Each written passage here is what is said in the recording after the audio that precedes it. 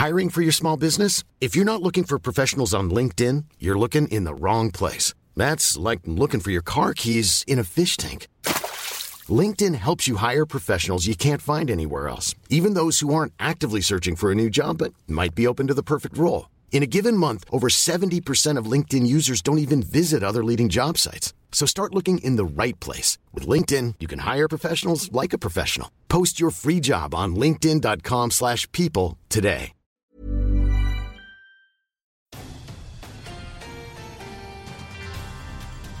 Thank you for joining us on this week's episode of the AccuWeather Podcast. I'm your host, Regina Miller. I'm joined in the studio by Andy Robb. Hi, Andy. Hi, Regina. How are you? Good, good. You know, we have a really impactful show for today, but I want to play you a clip. This is from the AccuWeather Network last year of Hurricane Maria.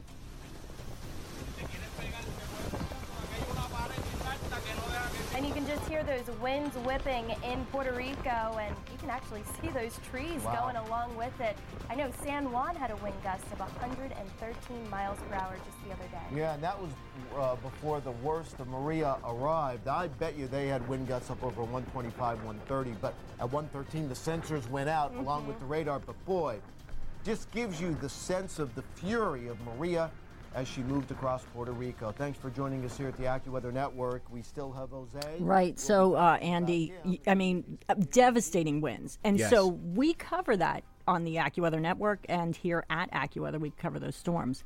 But we today are talking to someone who actually lived through it, survived it. She's from Puerto Rico, and she's one of our Spanish broadcasters. Yeah, we'll be joined by Carusca Matos Horta, telling us about her experience with Hurricane Maria. Because, of course, the news came out just a week or so ago that the estimated death toll a lot higher than previously estimated with Hurricane Maria. Right, up to 70 times higher. So, absolutely devastating. She's going to tell us the story of living through it and then life in Puerto Rico afterwards. We're also going to be talking to FEMA, Justo Hernandez. He's the Deputy Federal Coordination Officer in Puerto Rico, because we want to find out where things are now as we're heading in where we actually started another hurricane season. And our last topic for today is with our own Jeff Cornish. That's right. Our meteorologist from the AccuWeather Network, Jeff Cornish, has been live out on location for the last few days out in New Mexico covering the Ute wildfires. Right, and Jeff is a meteorologist, but he's also a firefighter. Yeah. So we've got him on the ground, and he's been there this week. So we have all that coming up. Stay tuned. From our global headquarters in State College, Pennsylvania, it's the AccuWeather Podcast. Here's your host, Regina Miller. Hurricane season just started on June 1st, and a new study released from the New England Journal of Medicine shows the death toll from Hurricane Maria last season may have been 70 times greater than the official death toll after the Category 4 storm hit the island in September of 2017. That original number was 64. It's now believed to be well over 4,000. Initial deaths were from wind and flooding, but then secondary deaths are attributed to the lack of electricity, access to medicine, and medical services in unsanitary conditions. So today I am joined in the studio by Carusca Matos Horta, and she is one of our Spanish broadcasters here at AccuWeather. And Carusca, thank you for sitting down and talking to me about this. You came here in January, and we had talked about this as soon as you first arrived, didn't we? Yes, we have been talking about how hard has been the situation, still being like every week I come with a new story of what's happening in the island, because it's a non-stopping situation where it's all about desperation. And right. Yeah. Well, so when you heard the new numbers from that study, did that surprise you at all? No, actually, no. I'm actually surprised that they didn't think about that. And it's actually surprising to me that people get surprised, because how can you not believe that number when there was no hospitals running during or and after Hurricane Maria? So there was a lot of babies that didn't get out of the hospital because they didn't have the proper attention, the medical attention. All the people that got sick during that time, the people that got hit by stuff during that time that go to the hospital, and the people that just got sick because of this bacteria going on, the waters were contaminated, so there was no medical attention. And well, it's just so crazy. I know. Well, and that's what amazed me. Well, I guess I wasn't amazed that there could be ongoing sickness, other issues. But when I sat down and talked to you, that's why I said, Karuska has to sit in on this podcast. And we were talking about this a long time ago, before these numbers came out. This is when you came here in January. And so I want you to tell your story. So let's start with before the hurricane came. Tell me what life was like for you before it came. It was completely normal. I just wake up like every adult, go to do my adulting in my work to get through the day, and then come back, go to the gym to just stay healthy. And before Hurricane Maria, it was all good. We did have some impacts from Hurricane Irma, but it was not major. Like a few people in comparison with the people now got out of power, but for pretty much the whole islands, it was normal. It was just like a normal power outage. So it was nothing major, like you can compare it to it. And that was a little thing, like Hurricane Irma didn't impact us, but then people were like, oh, Hurricane Maria is going to be the same. So then when it meets the lack of education, like, oh, yeah, because one hurricane didn't hit us, this one is going to be the same. And that was the problem comes, and people did not prepare right because of that. Mostly. Right. And I was going to ask you that, so right beforehand, how were you staying informed? What did people know about it right beforehand? So we have our local meteorologists in the local TV news, and we're aware of that. Social media, but again, we had the not direct impact of Hurricane Irma. So people were just comparing, it's going to be the same. It's not going to be anything major until like 2 days when the meteorologists were getting more serious, like this is coming. Go and get your shelter and prepare. And then people were like, okay, they're like no joking right now.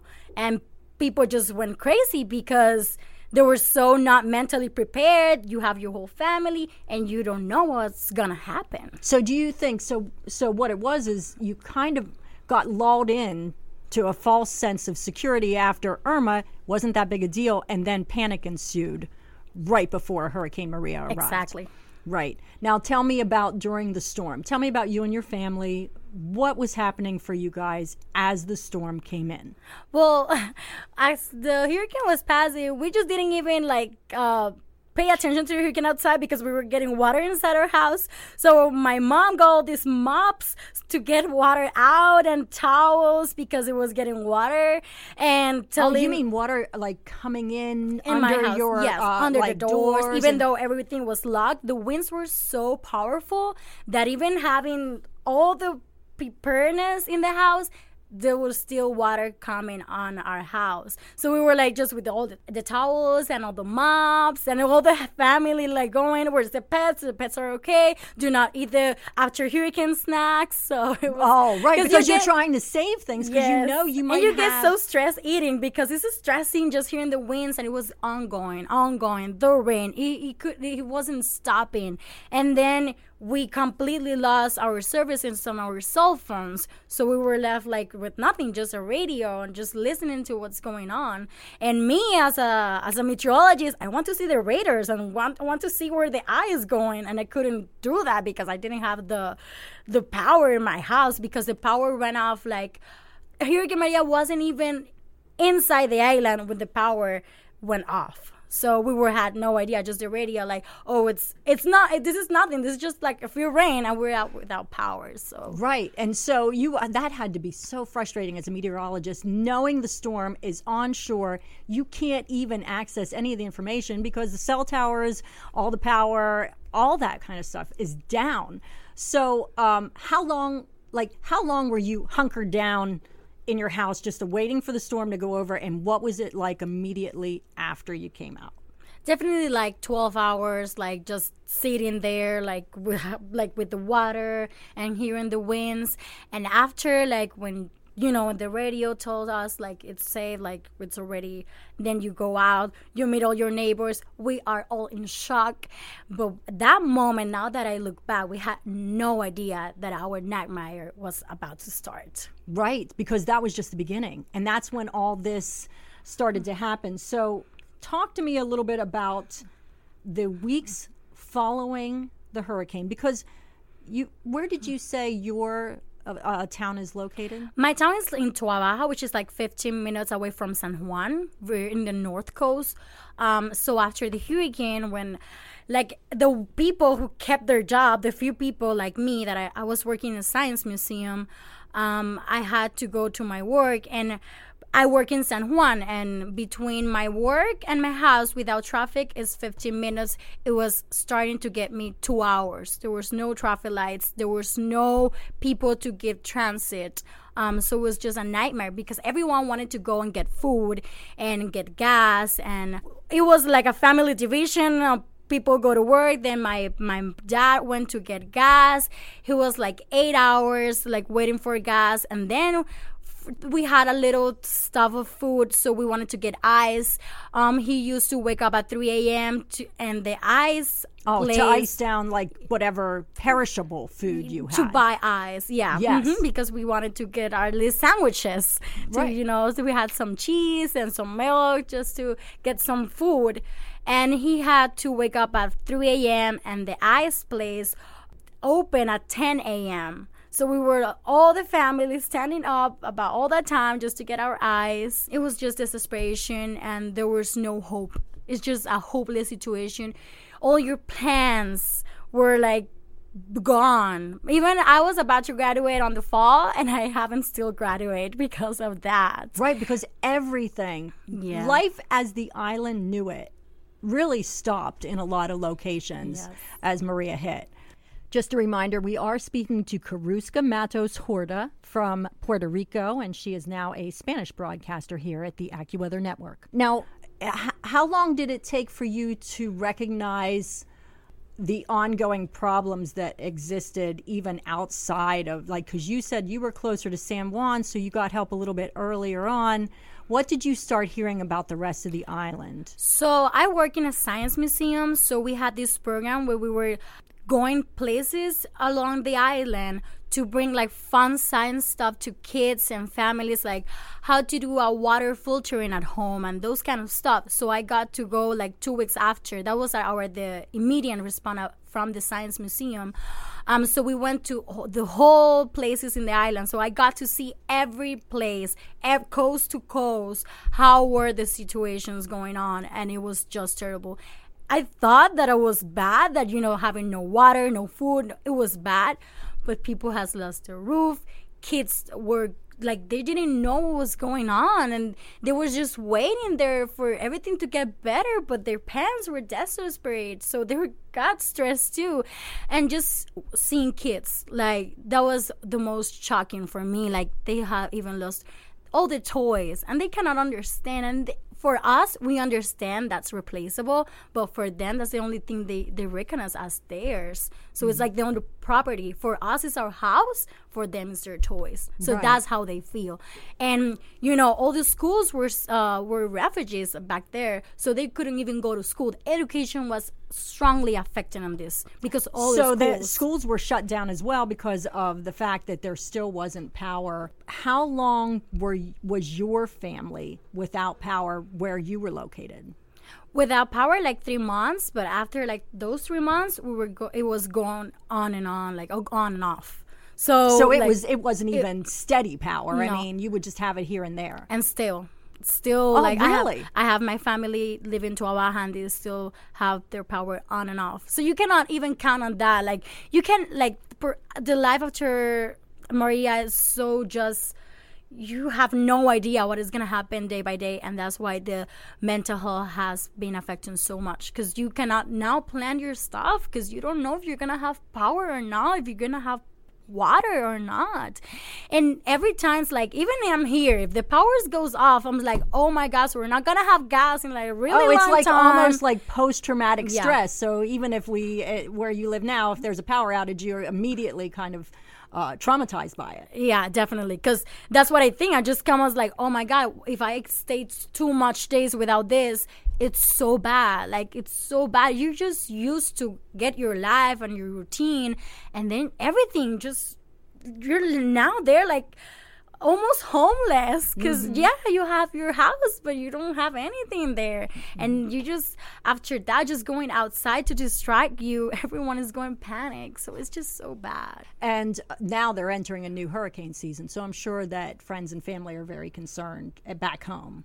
Definitely. That's a good thing about me here at AccuWeather and working.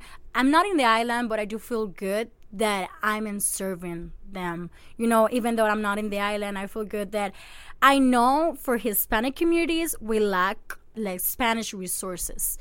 Okay. That's the thing. That's the other thing. We only depend on local products, but yet meteorology is not a very known career in Puerto Rico, or there's not a lot of people who does that. So we're super lacking of that and awareness and preparedness. And right now I'm like doing everything that I can to help my people there here at AccuWeather. So your passion now at this point is really supplying information to those communities back home. Definitely, yeah, because Hispanic community lacks on that. And that's a problem. That's a huge problem that we don't have the Spanish resources. Even in schools, we don't learn about hurricanes in school, just very little. And now having the impact that can have, I think we need to get bigger on that. Well, I mean, I guess the one bright spot you've created in your life about this is really, it has probably changed the course of your life and what you want to do for others as a result of it. So that's pretty remarkable, Karuska. I'm going to be talking to FEMA in Puerto Rico a little bit later on, and I wondered if you have a question you want me to ask them. Oh, yes. I would like to know if there's people living under blue tarps. I've seen pictures, like people have sent me pictures, and I've seen those even in San Juan, which is like the main city that has been completely restored, and not completely, but that's what it's surprising. The most restored, the most of it. So I would like to know if they have at least a number, because we're just in hurricane season and there's still people living without roof. Well, I thank you so much for spending some time with me, Karuska, and we truly appreciate you telling your story, because it provides a constant reminder to us of the importance of our forecasting and the lives of those that depend on it. Thanks, Karuska. Thank you. And continuing our conversation on Hurricane Maria and the aftermath, we are joined by Justo Hernandez. He is the Deputy Federal Coordination Officer for FEMA on the ground in Puerto Rico. Good afternoon.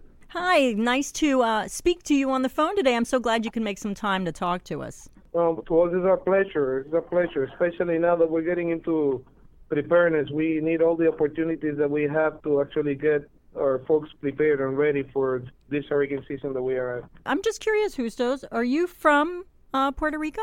Yes, ma'am. I was born and raised in Puerto Rico, and I have been the federal coordinator for 19 years in Puerto Rico, and I'm serving as the Deputy Federal Coordinator for all the events in Puerto Rico for FEMA. Well, you know, I was just talking to, we have a AccuWeather meteorologist, one of our broadcasters. She's a Spanish broadcaster, and she was her family's from Puerto Rico, and she actually lived there before she came here, so she was there during the storm. And I was even thinking, for you, being from Puerto Rico, how difficult this must be for you, the devastation of your own island and what happened last year, and trying to serve the community there. My office is in Virginia, even though my family, my wife and kids live here, so I made it a point to ask FEMA to send me back home so that I could get the job done here. And I was the coordinator for Irma in Florida. And so they sent me back here with a national team 2 days prior to the disaster. So right after the disaster, you know, the conditions in Puerto Rico were really dire. I mean, we had no power. We had no water because the water runs by pumps. We had 2,600 cell towers, and 70% of them were actually in the floor, meaning no communications. We had over 11,000 survivors in shelters all throughout the island. You know, so as we moved along into the response, we started looking at sending people out to see the damages and to, relate the impacts of the event. Almost every hurricane in Puerto Rico that we have seen has always had some area that doesn't get impacted, the southwest part of the island. But this one impacted everyone. If you had your absolute wish list of what you need when you face a crisis like this going forward, what would it be? Like, have there been any procedural changes of any sort enacted since this emergency? Oh, yeah. I mean, we're working right now in accomplishing that task, like creating capacity in Puerto Rico. All the state plans have been reviewed. We're qualifying the staff, the response counterparts that we have in the state of Puerto Rico with the national qualification standards for response. We completed a mass casualty exercise, and we're working on many more, including a functional exercise that would actually have me moving commodities to certain municipios here to see how the National Guard, the FEMA Distribution Center all coupled together so that we know that we're ready to provide some necessary resources.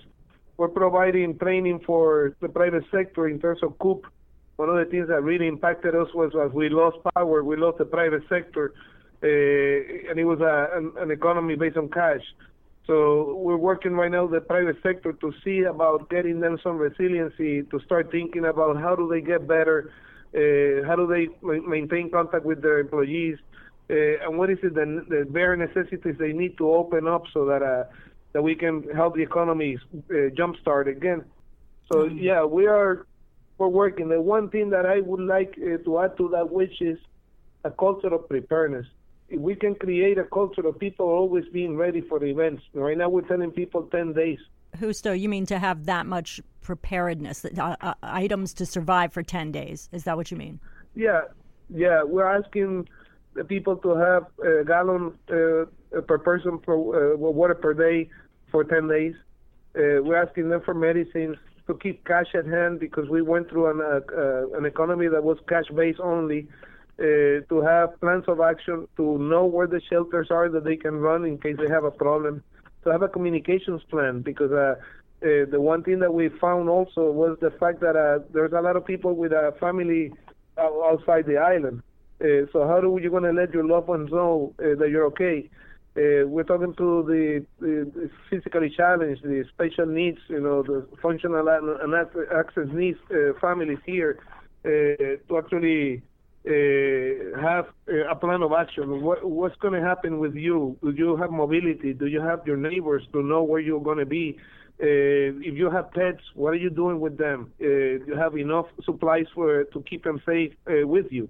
Yeah, it definitely sounds as though there have been a lot of procedural changes and where you're trying to get your logistics, where you can get things to where they need to go. And also I had one other question that our meteorologist here that I interviewed earlier about her experience. She had asked me to ask you if you knew how many people are still living with the tarps as roofs. Do you have any percentage of people who still haven't had a chance to rebuild their roofs, at least? I can tell you right now that the number is really reduced because those tarps don't last more than a month and a half. And by now, the power in Puerto Rico is 99% restored, which that means that those people have power, and the reconstruction with $1.2 billion in assistance has already started. So the people that we gave assistance are conducting repairs on their own. We also have a program here that provides up to $20,000 in home repair assistance that is added to the money that we provide. It's the Shelter at Home program.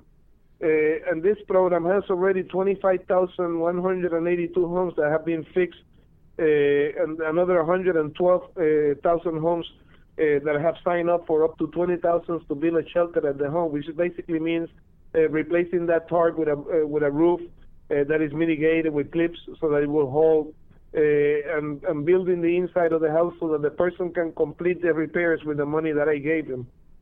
We have also another project here that is one most important, because we have 38 voluntary agencies like Habitat, like AmeriCorps, that we're providing up to $5,000 per home, and they're providing the free labor. So we have a lot of reconstruction in Puerto Rico, and I doubt that if we have tarps If you fly over the island, you're going to see a lot of tarps, but these tarps are not in living areas. They're using them now for carports. They're using them for any other areas within the house that they want to protect. But in terms of repairs as it is, we have done a lot to get a lot of assistance out as quickly as we can. Our registration period for the monetary award that we give ends in June 18th. So we are really in a massive campaign now to tell everyone that hasn't come forward to come forward now. Okay, great. And you had mentioned Habitat for Humanity and AmeriCorps, because I know that there are people here listening to this podcast in the States who probably still want to be able to support your island in some way. Yeah. So it's good to know about those agencies as well. Yeah, we got United Methodist, Catholic Charities, and right now what we're doing also is trying to bring capacity to the voluntary agencies and the faith-based agencies that we have in Puerto Rico by creating centers or community recovery centers that we will actually do disaster case management. And we actually actively, now we have 63 disaster recovery centers, so we're going to transform them into community recovery centers, and that will bring another influx of voluntary agencies that are going to come in, and faith-based agencies with funding to provide for disaster case management, basically assist with a little help, the stuff that I cannot do. Right. But we're going to actually put our infrastructure so that they can have a place and we can refer folks there. Because, the voluntary agencies are here whether we come or not. And so we acknowledge that, so we want to actually be the conduit by which we can actually bring all the voluntary agencies in Puerto Rico together to start working together. That's good. You want to be a contact point. Well, I want to let you know that our thoughts and prayers are with your island, and we, just hope for a peaceful 2018 season so you guys can continue to recover. Thank you so much for joining us.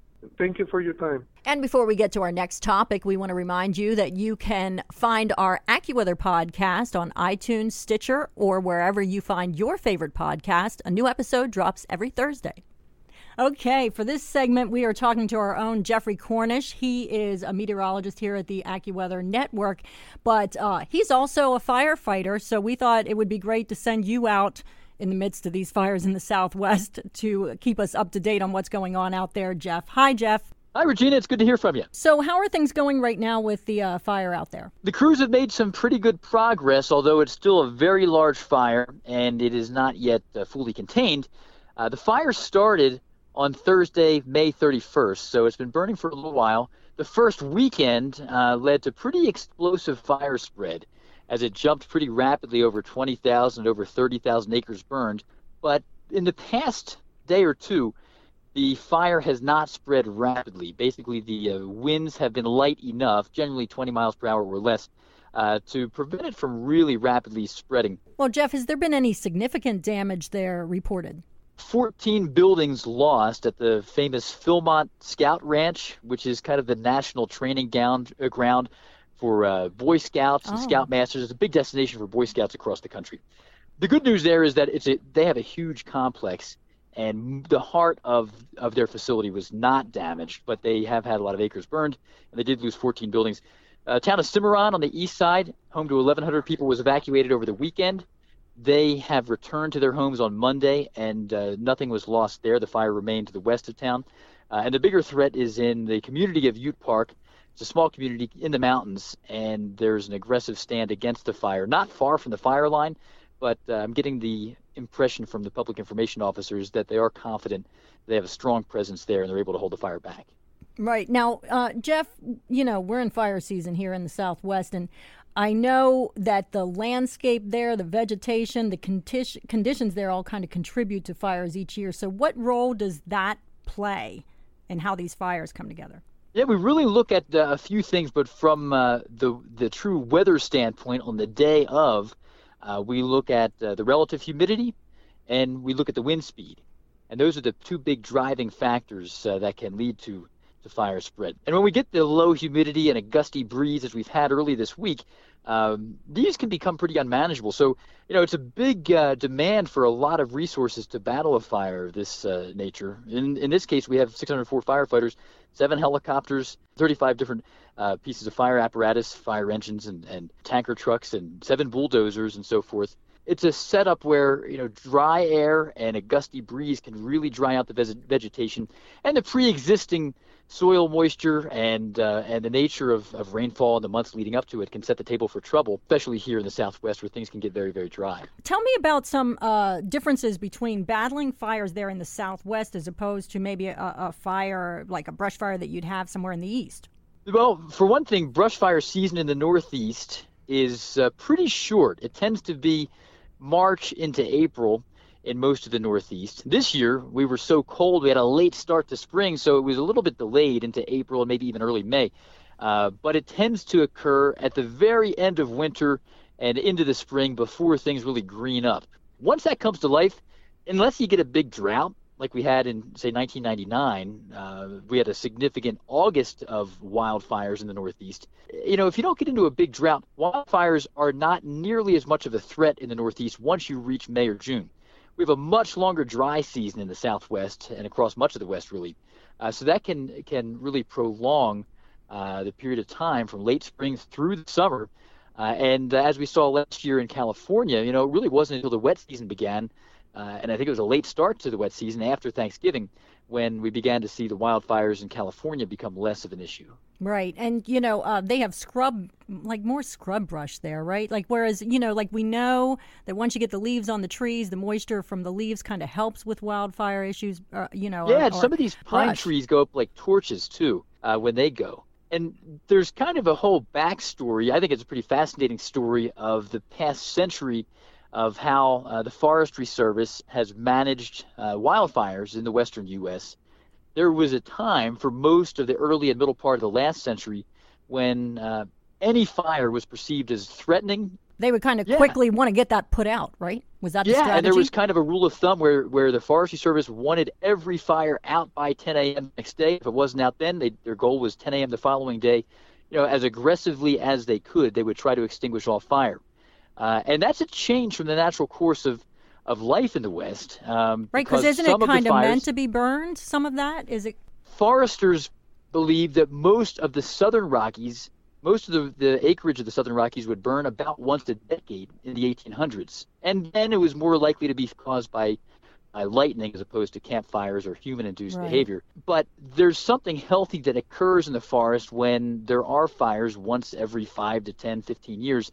And since the Forestry Service for a long period of time, had an aggressive approach and stance against fire, there are some areas that haven't burned for 50 or 60 years, and that has really allowed the undergrowth to flourish, and that makes it thicker, and it, in some ways, kind of loads the barrel of the shotgun when fires do spread because they burn hotter and they're more explosive, and the thicker vegetation can allow that fire to spread vertically up into some of the heavy timber as well, as opposed to the cooler burning surface fires from a century ago.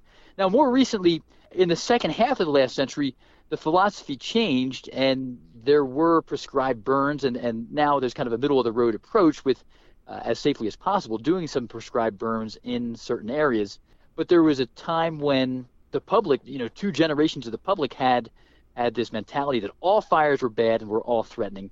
And then the Forestry Service began to realize there is value in prescribed burns, but they kind of had a marketing problem associated with that at times. Because people don't want to hear that you're going to do any burning.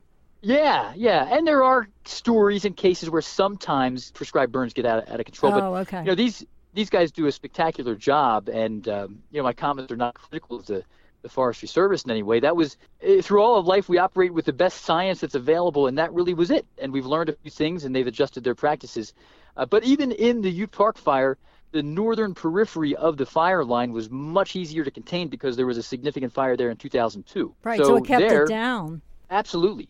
But the southern flank and the more rugged terrain has not burned for years and years, and that's where they're fighting the bigger challenge. Okay, well, I'm sure this has been very informative to you, especially as a firefighter, because I'm not sure if I mentioned a little bit earlier on that Jeff is a firefighter. So you're a good person to have on the ground there. Thanks for taking some time to talk to me today, Jeff. Well, thank you guys. I enjoyed talking about this stuff. Thanks for listening, and tune in next week. That's when we'll be talking to, with this one, Andy, we took some advice from one of our listeners. Yeah. We had a request. Yeah. We got a request. Keep them coming, folks. Yeah, if you have a topic you want us to dive into, we certainly will. And this is an interesting topic, especially on the subject of hurricanes. Right. So we will be talking to our very own Evan Myers, who will tell us about the deadliest hurricane in American history that decimated Galveston in 1900. Yeah, over close to 8,000 fatalities, I believe that was. Right. Which is insane. It is. It's insane. And so he's going to tell us that story. And we will also get an update on the 2018 hurricane season from our very own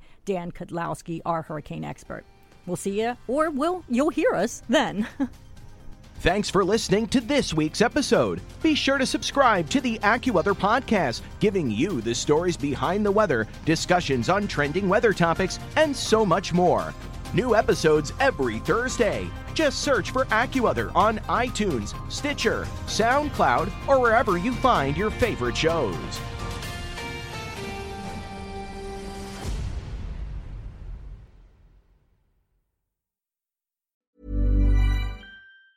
Planning for your next trip? Elevate your travel style with Quince. Quince has all the jet-setting essentials you'll want for your next getaway, like European linen, premium luggage options, buttery soft Italian leather bags, and so much more. And is all priced at 50 to 80% less than similar brands. Plus, Quince only works with factories that use safe and ethical manufacturing practices. Pack your bags with high-quality essentials you'll be wearing for vacations to come with Quince. Go to quince.com/pack for free shipping and 365-day returns.